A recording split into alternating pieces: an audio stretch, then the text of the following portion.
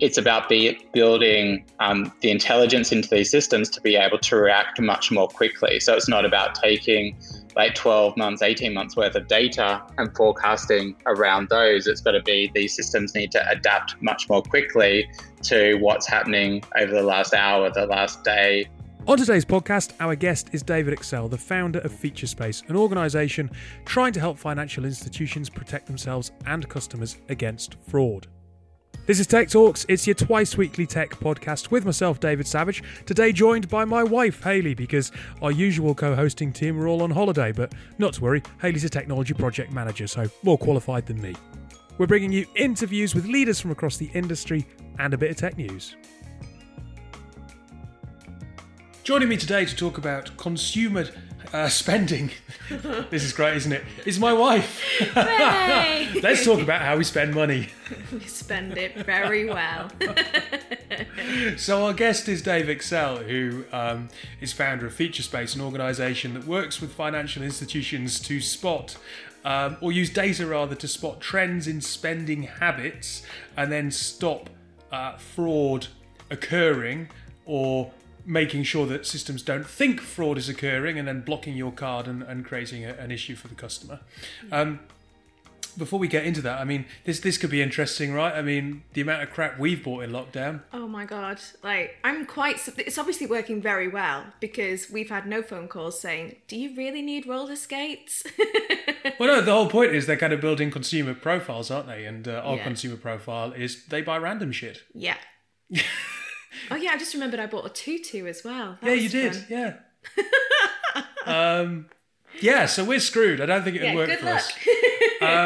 Anyway, we'll get into that after the interview. So we'll introduce Dave. We'll let him speak, and then we'll come back with some commentary afterwards. So today we are talking to Dave Excell from Featurespace. Thank you for taking the time to join us on the podcast. How are you this morning? I'm great, David, and thank you for having me on the podcast. It's great to be on. Look, you are dialing in from Atlanta, I assume Atlanta, Georgia, but you've spent 13 years previously in London, and your accent doesn't suggest that London is where you hailed from originally. No, prior to that, it was Australia. So I've grew up there and then made the voyage to the UK, I think in 2004. And Featurespace is a company that you started whilst you're in the UK, right? Yeah, that's great. While I was studying for my PhD at the University of Cambridge, that was a great experience to be able to study there and learn and be influenced by all the other great academics that were fortunate to go to Cambridge. So look, before we dive into anything else, what is Featurespace for people who haven't heard of your business? So we're an enterprise financial crime company. So we work with different financial services organizations to help them combat fraud and anti-money laundering techniques, essentially working with financial crime professionals to be able to use analytics to be able to detect fraudulent or suspicious activity in a way that then balances off customer friction, where you don't want to impact genuine customers from using those products in a way that's going to make it harder to withdraw money, spend their money, and interact with their financial service products. So, with regards to financial crime, I suppose, look, we've had talks recently on the show where we've talked about the dangers of the fact that everyone is sat at home and they're shopping virtually. There's a lot more hacks coming through. Fraud is on the rise. But equally, I suppose it's not just sitting at home and spending. We're shopping differently. Shops are encouraging people to use contactless more, and there's various different payment options now entering the market as a consequence. So I suppose there's a huge amount of change going on right now. How are consumers beginning to change their spending habits? And is what we're seeing through COVID different from what we've seen through other upheavals and world events, I suppose, over the last 20 years or so?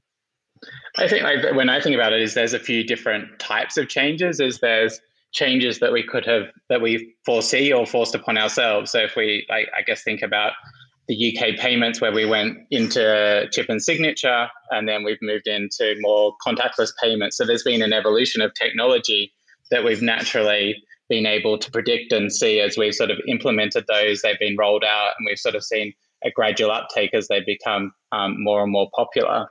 And then in a similar way, probably less evident or controlled by the financial service industries or payments companies, is the evolution of different business models. So if I look at even something simple as going to get your groceries, probably 10, 15 years ago, that was always you'd go down to Tesco or Sainsbury's or Walmart here in the US to go and collect your groceries, versus now, especially with COVID, we've seen the rapid uptake of home delivery or click and collect as being the predominant way in which we now get our groceries. So that shift in behavior, also similar to a lot of the online streaming services like Netflix, in terms of now taking a monthly amount out of our bank accounts for sort of unlimited access to different, movies and TV shows, whereas before that it would be going to Blockbuster or going to the movies was the principal way in which we would consume that content.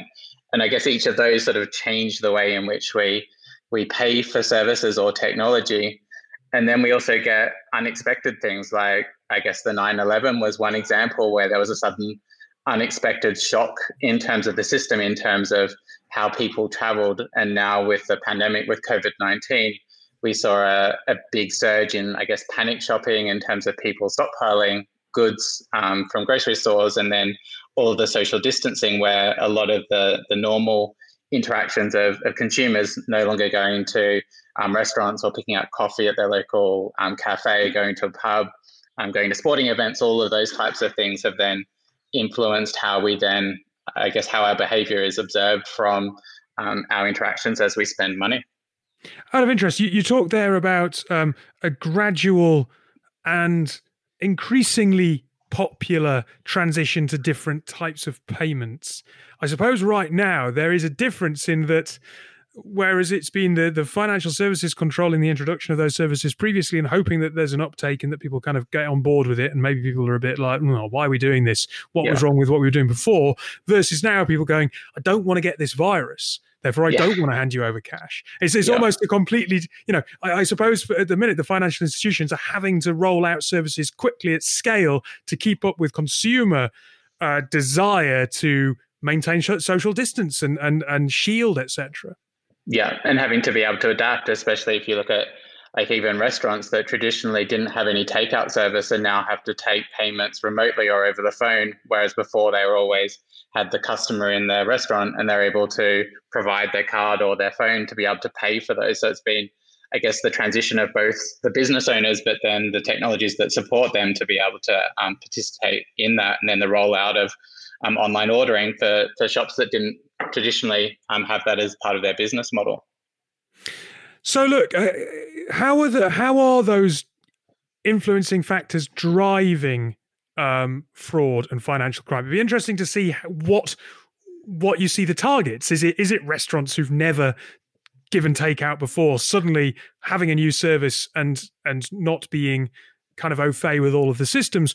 Or I suppose when you're talking about someone who's got click and collect or they've got streaming services, quite frankly, I sometimes get that report from the bank going, was this transaction you? And you'll get it popping up. And if it's from a streaming service, they might not be in London. It's not like I can go, oh, well, that's local to me, therefore, yeah, that was me. Yeah. It might be in California or something. And I'm kind of going, well, that might have been me. I bought some running sunglasses online during lockdown, and it's handled. The processes are all handled by a completely different company name. And when it first popped up on the transaction list, I was a bit unsure if that was what I thought it was.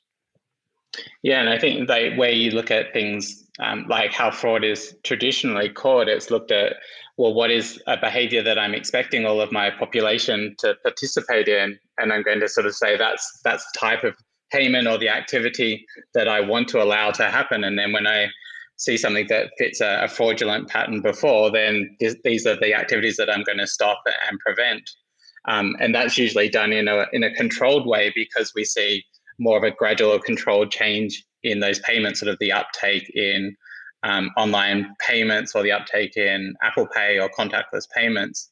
That when we do have this sudden change, is we need those systems to be able to adapt really quickly and sort of say, well, given the context of how customers are now interacting with restaurants or where you normally shop, like it's, even though it's a new method, it's still something that fits within the characteristic of you. So those systems need to adapt with those changes of behavior without influencing or stopping you from being able to transact and interact with those businesses. In terms of the impact then that it's having on the financial institutions in terms of fraud detection, you said there, looking for patterns of where you might expect that person to spend their money. But I suppose there is a challenge that data is looking a little bit different these days to how. And they're brand new patterns that we've never seen before. Yeah. Exactly. So how are organisations adopting or moving quickly enough to keep up and spot those patterns and go, okay, those running sunglasses weren't bought in London, but they are running sunglasses, and we know this person likes to run, so maybe this isn't fraud. And I guess that's a key way in which you need to do that is you need to understand that individual, and you need to say, based on the context of, well, maybe they bought running shoes 2 months ago, so now buying running sunglasses, we can identify that person's likely to be a runner, so that makes sense in the context of that particular person. Versus but the most institutions, I suppose, have the capability to spot that, because that's. We talk about data, we talk about legacy data, but, having structured data to that degree and having, I suppose, the autonomous capability, the machine learning capability to spot that is a different challenge entirely. No, definitely. And I guess that's the challenge that we've solved at Featurespace is when we are working with our financial institutions is each individual consumer has their own spending profile. So we're learning the types of places that they like to shop, how they shop, when they shop. And we're comparing new transactions to what they've done historically and saying, does that fit the context of how we've seen them interact before? So we're able to sort of say, what are the, I guess, deviations or the ways in which that spending will evolve as you move from different types of products within the same types of categories versus it's that sort of being like if you're a runner but not a motor enthusiast, and then we suddenly see an order for expensive alloy wheels, then we'll know that's more likely to be fraudulent because we haven't seen that previous interaction in those particular areas. So we're able to put into that context in terms of starting to understand, I guess, preferences based on how we've seen you interact with different businesses. So just out of interest, how do you see behavior changing? I would assume obviously there's a huge amount more spending going on online at the minute, but that's a very basic way of looking at it. Are people spending money on slightly different things? I've heard a lot of people talk about the fact that through the pandemic, people's attitudes towards what they have is changing slightly, and maybe people are becoming less materialistic, so maybe they're spending their money on slightly different things. I don't know. Yeah, and I guess also spending things in different ways. So with us all being at home more, one of the things that I've heard is gardening has become a lot more popular. And then gardening, like buying plants or power tools or gardening equipment wasn't typically something that a lot of people did online. So then it's a change in terms of how you then source that equipment has then been in terms of some of those behaviors that we've then seen going through.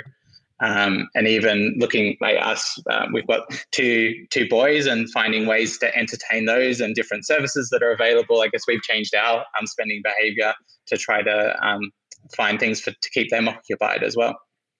So look, if someone is a keen runner and they go, maybe running's not the best example. Let's go with a car enthusiast, because that was a good example. You can't really drive anywhere, or there's not been much point in driving anywhere of late. But then you become a keen gardener. Then I suppose 2020 does cause this unique problem, and forecasting ahead to 2021 becomes a lot more challenging. How are you working to try and help institutions through that and better understand what might be happening down the line, say in 12 months' time? That's going to be one of the biggest for how we've typically looked at like machine learning models that forecast into the future. And even another good example that I think is the Olympics. So that's typically a nice 4-year cycle between when we suddenly have an Olympic Games. And this year we're going to have, it'll be 5 years and then probably revert back to 3 years. So there's going to be a long-term impact in terms of all of the like different things that people stop or sort of buy around the Olympics.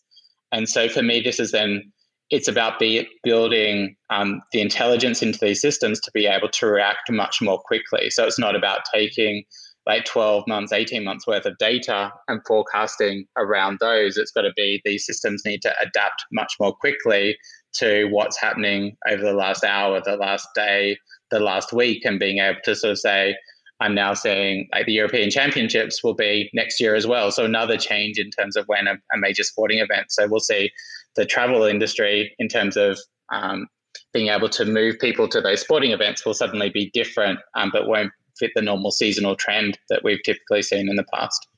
Well, look, I think it's a fascinating area. There's a lot of nuance and obviously a lot of change. So it's fascinating to hear what you think's going on, and also good to hear about how Featurespace are working in that particular area.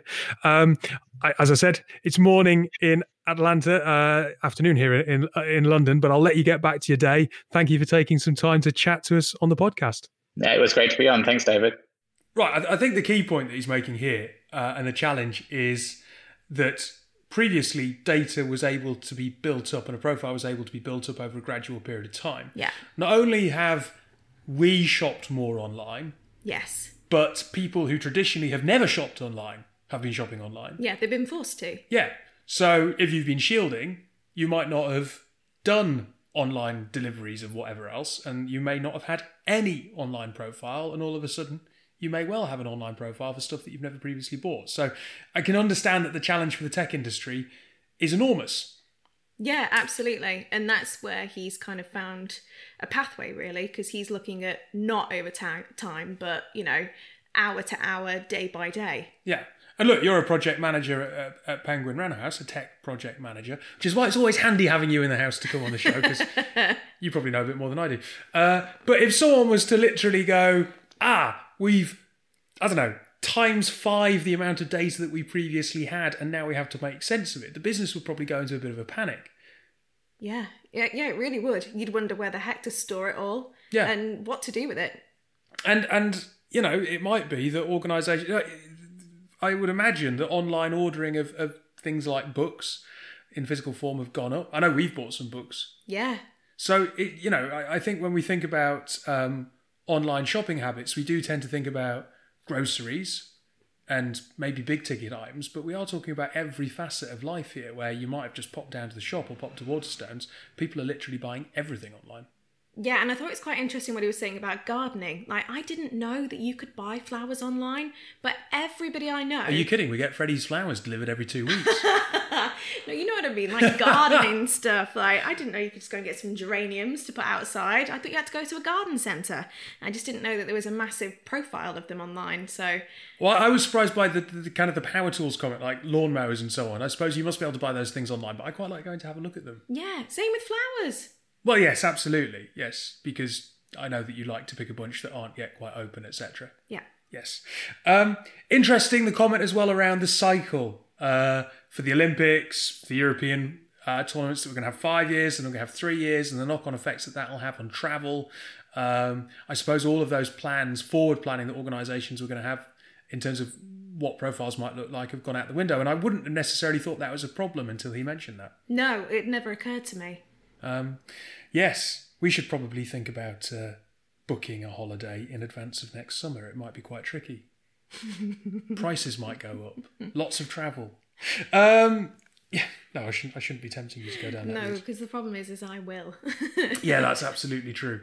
Look, it stands to reason, as we've said, brand new patterns are being created, and the challenge here is going to be keeping up and not just understanding data that's created over months, but understanding data as it changes over hours and days. And I'm surprised that so far I haven't had more questions of, is this fraud? I think my card's been blocked once in lockdown, and it was one of those ones where you get an app, a notification going, we've temporarily frozen your card, was this you?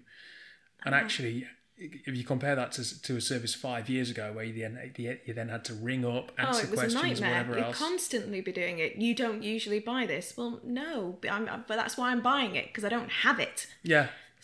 So the lack of friction in the system now is really quite remarkable, and all the better for it, given the situation we're facing. Yeah, and sadly, babe, no one stopped my card. No, there is that.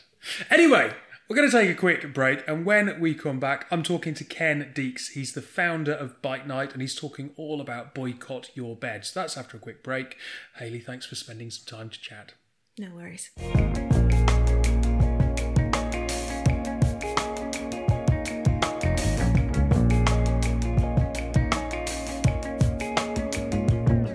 So on Friday, the 21st of August through to the morning of the Saturday, the 22nd of August of this year, thousands of people across the country are going to be boycotting their beds in an effort to raise money for Action for Children through a concept that's been dreamt up by the team behind Bite Night. And I'm very pleased to be joined by Ken Deeks, who is the founder of Bite Night, founded Bite Night 22 years ago. So thanks for spending a bit of time to chat to us, Ken.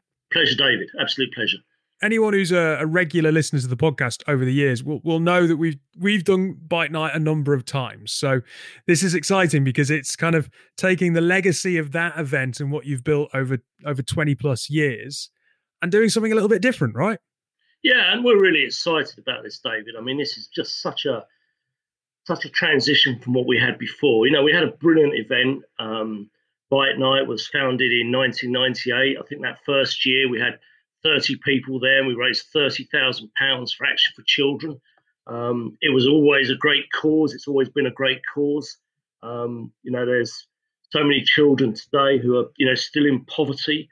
COVID-19 has obviously made the situation worse, and there's thousands and thousands of young people at the moment that, you know, that need our help. And Action for Children is brilliant at providing that help. And if you look at the event, you know, that, like I say, we started in 1998. We built it up over the years. 2 years ago, the event raised a peak at £1.3 million in one night. £1.3 million in one night, right? And that took us through to 10 million that we've raised since it started. To be honest, I think it was due a change anyway. COVID-19 came along and it made it very difficult for Bite Night to happen this year for obvious reasons. And so we came up with this idea of instead of having a corporate event where teams sleep out in central locations, what we'd do, we'd make this much more of an individual event. And so we came up with the idea of boycott your bed. And fundamentally, we're saying, right, instead of sleeping out as a team in a central location, you know, do it in your garden, or do it in a dog bed, or do it in the bath. You know, sleep somewhere other than your bed to help raise money for Action for Children. I suppose the interesting thing about this is in the past there is that corporate element to it, and you've got teams that are coming together from offices, and there always has been an onus that you have to raise a certain, you know, you've got to get over a certain line to kind of make it work. There is quite a responsibility, I suppose, given to the organisations that are taking part to make sure they raise the money and that they really kind of invest in it. I'm not suggesting that people aren't going to have to invest in it, because of course they are this year. It's still going to be a night where they're sleeping somewhere uncomfortable. But I suppose there's a really lovely kind of quite low barrier of entry for people where you could raise 50 or 100 quid from friends and family, and you could have, I suppose, tenfold more people getting involved, because, you know, you could get friends and family involved and say, look, why don't you get in, you know, why don't you come on and join in? And anyone, anywhere can do this. It's quite an easy thing to take part in, right? Although the night itself will be probably quite uncomfortable. Yeah, absolutely. I mean, you make a really good point, David. This has just opened it up to so many more people that might otherwise have felt that they couldn't do it as part of a team because they couldn't raise the 500, 700,000 pounds that we were asking people to raise at that time. I mean, you know, 3 years ago, I think it was number 15 or 16 in the league table of mass participation charity events, behind things like you know, Race for Life and Macmillan Coffee Morning, but it was number one in terms of the amount raised per head. This has changed completely now. What we're looking for individuals who are saying, this is a good cause, this is something I want to be involved with, and you know, I'm going to do it, and I can raise 50 quid, 100 quid, because the great thing is there are absolutely no costs involved in putting it on. So the 50 quid goes straight to putting the food on the table of a vulnerable child that needs that food. And that's why it's such a brilliant thing. Do it. Raise 100 quid. Raise 100 quid, and it goes straight to the people that need it most. And why wouldn't you do it? And the point you make about it being an uncomfortable night, I guess, you know, to get sponsorship, you've got to be doing something, right? I'm not going to say, you know, sponsor me to, you know, sponsor me to do something I'd want to do, right? Because I'm sleeping in a dog bed. I have a small dog, okay, so it's going to be uncomfortable. So, although it's partly cause related, it's also challenge related. And, I'm hoping, well, I've already got a few people that said, yeah, of course, I'll sponsor you, Ken. I've had people saying, I'll sponsor you. This is the difference, David, this year. People have said, I'm not going to sponsor you because I'm going to do it. Okay, and that for me is the big shift. The email doesn't say, please sponsor me. The email says, please sponsor me or do it. And the number of people are saying, I want to do it.